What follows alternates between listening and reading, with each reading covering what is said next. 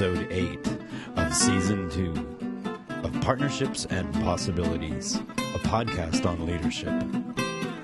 In this episode, the complexity of change.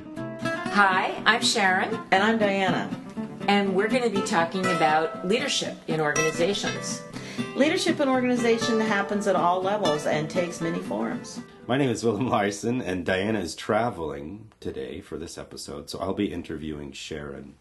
Hi. Hi, Willem.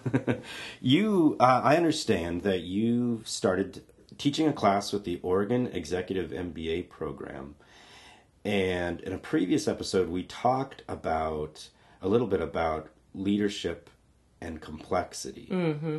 And that is actually at the heart of much of your class, isn't it? Those issues. Yeah, it is.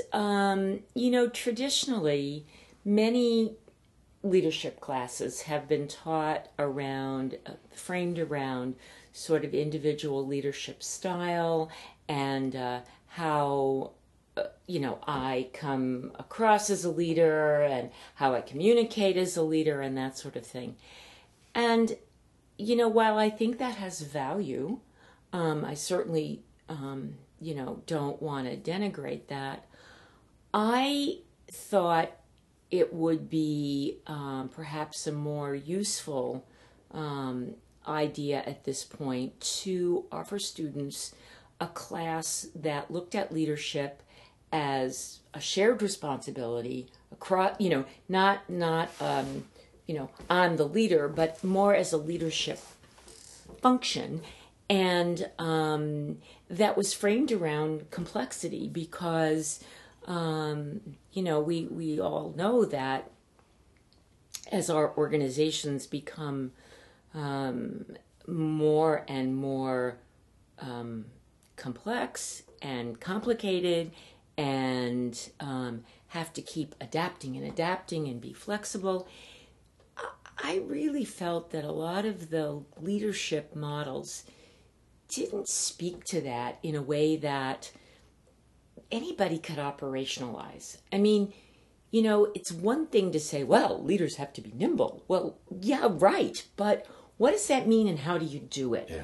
So I thought that introducing students to the idea of complex adaptive systems and thinking from that perspective, beginning to become more comfortable with the idea of looking for patterns, influencing patterns, would be a more useful construct.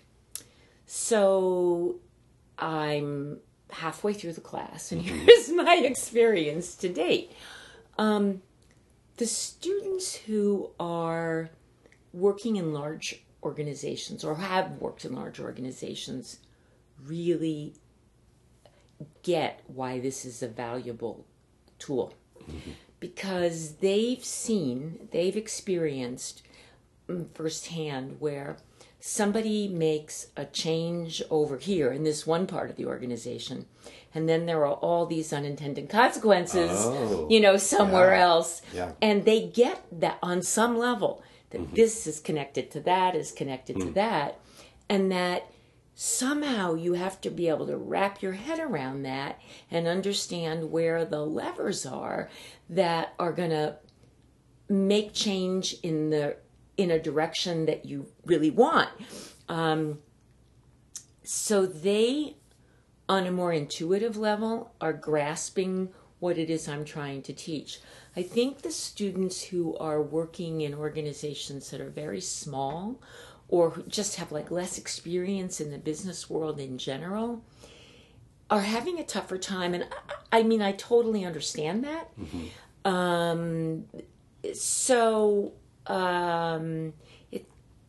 This is a little bit of an experiment, but I think it may take that second group of students a little bit, maybe they're going to need a little bit more convincing or a little bit more experience to see why this is relevant. But I'm kind of blown away by the responses of a couple of the students.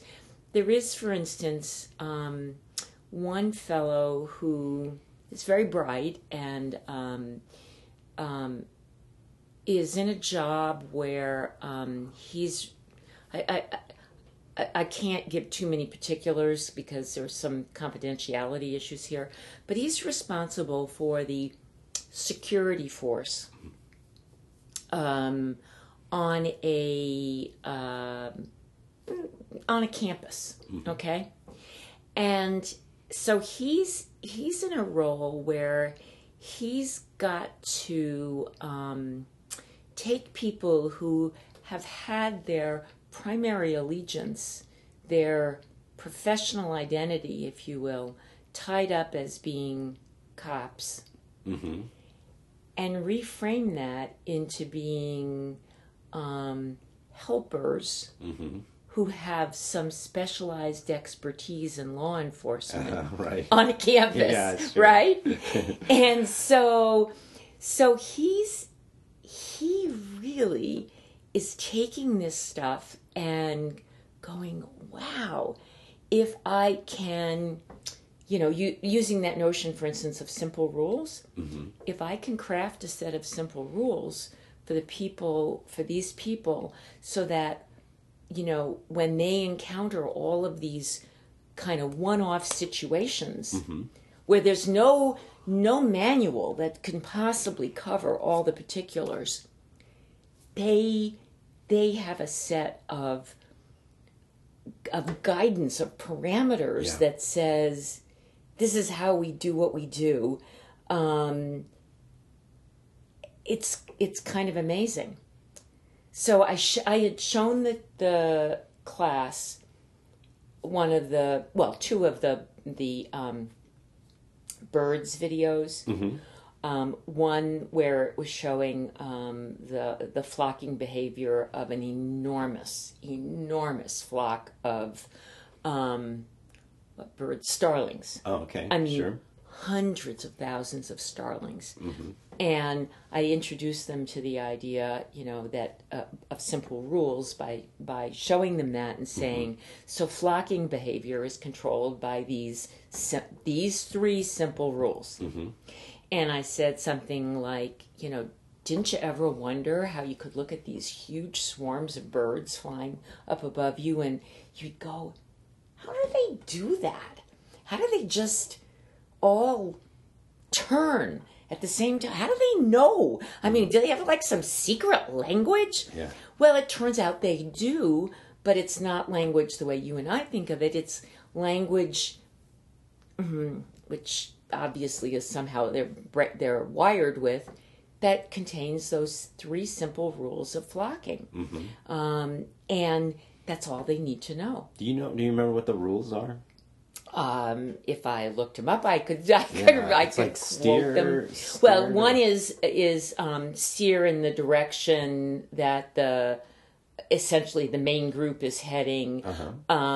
Maintain a safe distance from the birds right around you, and there's a mathematical formula that's actually used that keeps them at that distance. And the third one is also about steering, but I can't recall that. It's like steer to the center of the flock or something, or maintain. Anyway, they're like that. There are Right, rules exactly. like that. That's right. Yeah. And that's all they need to know. And that keeps them attuned to each other enough that when there's a need for a shift or a turn, it's as if they are of one mind. I mean, it reminds me of, remember the old Star Wars or Star Trek story about the Borg? Sure. Where they were all wired into the... Well, in essence, that's the same phenomena with flocking behavior. And so the elapsed time between, the transmission is like almost instantaneous. Yeah. So, because everyone has those same three simple rules. So I said to the students, what would happen if in an organization, a team or a group of folks working together had the same simple rules? How would that affect, your ability to function? And some of them kind of got that immediately, like this fellow, and others, and understandably are struggling to try to wrap their heads around it. But, I think we've given people, in a way, formulas for a long time. These 6 tips, you'll be a great leader. Follow, these 7 rules of, leading, you got it nailed. And, what we know is that really doesn't work. Right. So why not try at this point to introduce people to something that is hopefully going to be more useful to them, even if it does seem a bit unconventional. Well, what are the main struggles with a person who's trying to treat a complex system like either a simple or there's 3 kinds of systems. There's simple systems, there's complicated systems, and there's complex systems. Isn't that how it goes simple, dynamical, and dynamic? No, it goes simple, dynamic, and dynamical. So dynamical, dynamical is the unfortunate term. Yeah, right. Really bad term that equates to a complex adaptive system. Okay. And we learned a long time ago that organizations weren't simple systems, so nobody is that foolish to try to look at it that way. But what we did do for a very long time, most of the theorists looking at organizational change, organization development, treated organizations as if they were dynamic systems that you could take an organization that was in X state, you could apply A, B, C, D, E methods of change in steps, sequentially, pretty much in a linear way. When they did maybe make some allowance that if, step 6 didn't work, maybe you had to go back to step 5, and then you do step 5 again, and then you would do step 6, and then you would keep on going. And that then you would end up with the desired state. And that is treating an organization as if it's a dynamic system. When in fact, what is really much more appropriate and closer to the truth is that organizations are dynamical, they are complex, and you can't know in advance exactly what's going to emerge from each set of interventions, each set of changes that you apply, so that you have to treat the whole process as, yes, you may have a goal in mind that you want to get to maybe a more flexible, nimble organization, but how that's going to unfold is a work in progress. And that what you need, instead of a kind of a lockstep set of do this, do that, is something much closer to the idea of simple rules that gives you a frame in which to operate, but still allows for some thought and discretion to adapt to the specific circumstances that emerge. So I just think it's a much more relevant tool. It's a tool set at this point, but it's not simple. Yeah. It's anything but easy. And so, and it's just a pretty foreign way of thinking. I mean, I remember going through the training myself with Glenda, to try to learn with Glenda Ouyang, to try to learn from her. Oh yeah, Glenda Ouyang, the founder of the Human Systems Dynamics Institute. Right, and she's really the expert who's translated all of this theory in physics and biology and higher math and things that I will never in my wildest dreams understand. But she's taken the principles and synthesized them into a way of looking at organization change that she calls human systems dynamics. That is the best thing I've seen in the last 20 or 30 years to think about organizations. And even though intuitively I understood that what she was saying was really quite revolutionary and quite brilliant, I struggled myself to wrap my head around this because it is a very different way of thinking. And we're just not trained, most of us, or wired to think that way.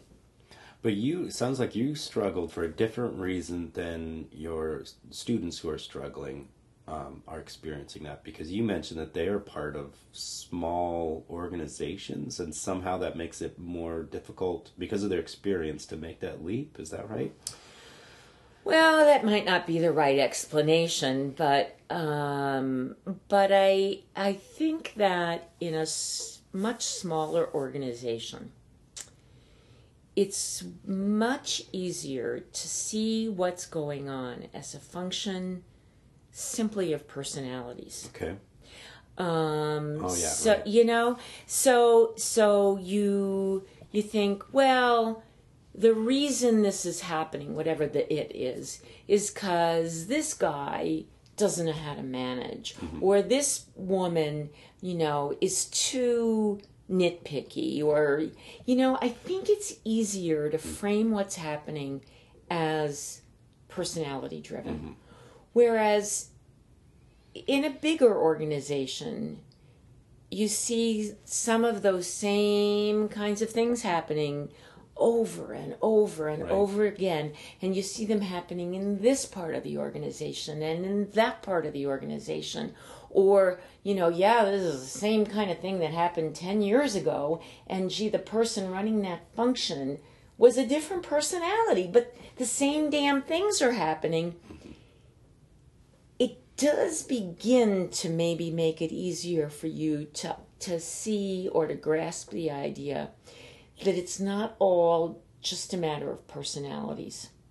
That the system, the way it is set up, shapes behavior.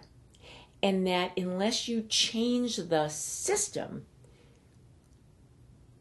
regardless of personalities, you're going to get a lot of the same behavior. So, I guess I'm thinking that may be one factor. I mean, there may be other factors too, but... What are you trying that you think will help those students who are more challenged by the material and by this way of thinking to make that leap? Or how in the end do you think you made that leap? How in the end did I make that leap? That's a good question, Willem.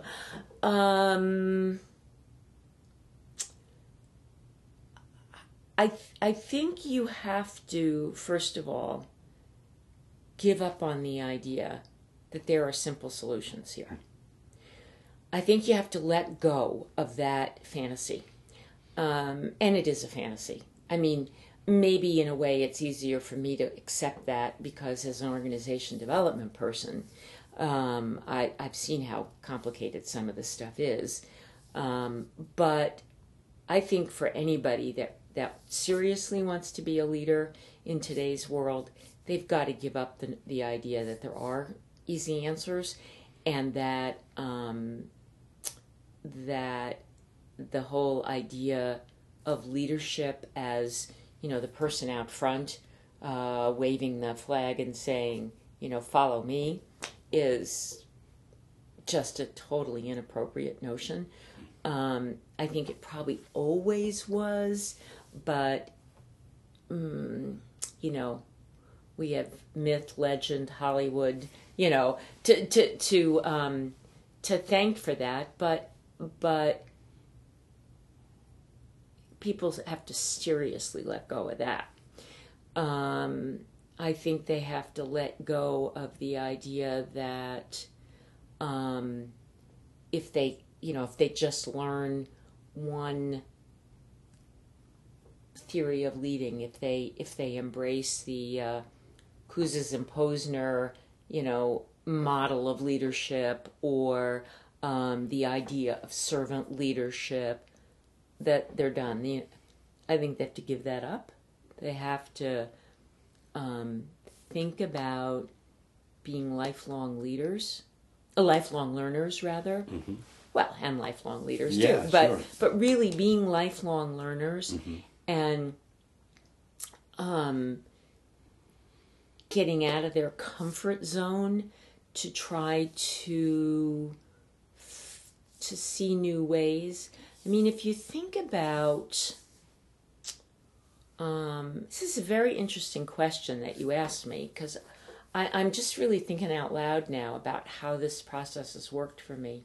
But in the same way that we expect innovation to happen in terms of products, how can a leader be an innovator or expect innovation in their own organization if they're not willing to experiment with the idea of innovation about what leadership is and how you do it? And so I think part of this for me was saying, wow, okay, I kind of hear that there's this really new way of thinking about leading and making change in organizations. How do I learn about it? Going and learning about it, being uncomfortable learning about it, Mm-hmm. experiencing what Glenda called hysteresis, which I loved that term, Mm-hmm. which comes from the Greek term, I think, of sort of where you get a flash of something and then you get confused and you can't hold on to it, and being damned uncomfortable and staying there anyway, Yeah. and trying to wrap my head around it, because I still only have, one, I don't know, probably 1/80th of the understanding Glenda has. But every time I try to immerse myself in this and think about it or talk about it, all of which makes me anxious, because I know that I don't know it cold the way she does. But every time I do that, I get a little closer and a little closer and a little closer. And I think that's part of what learning and embracing being the best you can be, which is all about leadership for yourself, and then being able to offer that to other people, it is kind of the how of how you do it. So Glenda's going to be back in Portland this summer for another 10 days, and I have volunteered to be an assistant, and I'm going to do the class again, and I will learn that much more, and I'm sure I'm still not going to feel like I have wrapped my head around it totally, but I'll be closer. So I guess that's what's been my process. That's interesting. It sounds like there's a role modeling going on there in terms of leadership. Like you mentioned that the whole leading from the front with the flag in the air is the old model. So I wonder, is the new way of thinking about it leading from the center in a way? Does that describe it? Well, that's one way to describe it. Some people describe it as, leadership at all levels. But yeah, it's the idea that leadership doesn't reside in a single individual. That there's lots of kinds of leadership, and that there are leadership roles, and they can be performed by many people within any given organization. And just like you can have thought leaders, you can have action leaders, you can have different kinds of leadership in an organization. If you go back to that model of the birds flying, have you ever noticed how when you watch them for a long time, there's one bird in the front of the V, and then at some point that bird drops back and around and either goes, I'm not sure I've ever seen for sure whether they go back just into the flock or kind of at the back of the flock, and now there's a new bird at the front. So that some bird has to be the front bird, but it doesn't have to be the same bird all the time. And in fact, it isn't the same bird all the time. So in our organizations, why do we expect all of that leadership that needs to happen in that organization to roll out from one body at the very top? Okay, yeah. Yeah. It really doesn't make sense any more than it makes sense in a marriage to think about your partner fulfilling every need, every function that you could want in a partner. But often that's in a young marriage, that's often a real point of contention. Right. And as people grow and develop, they begin to see that it really is okay to have other people in their sphere that are really important in other ways to them for other reasons. And that doesn't in any way mean the marriage is less. It just means that I think maybe we can get more realistic about the expectations that we have, both for ourselves and for other people. Please leave your comments and questions on our blog or email us leadershippodcast@gmail.com. This has been episode 8 of season 2 of Partnerships and Possibilities. Thanks for listening.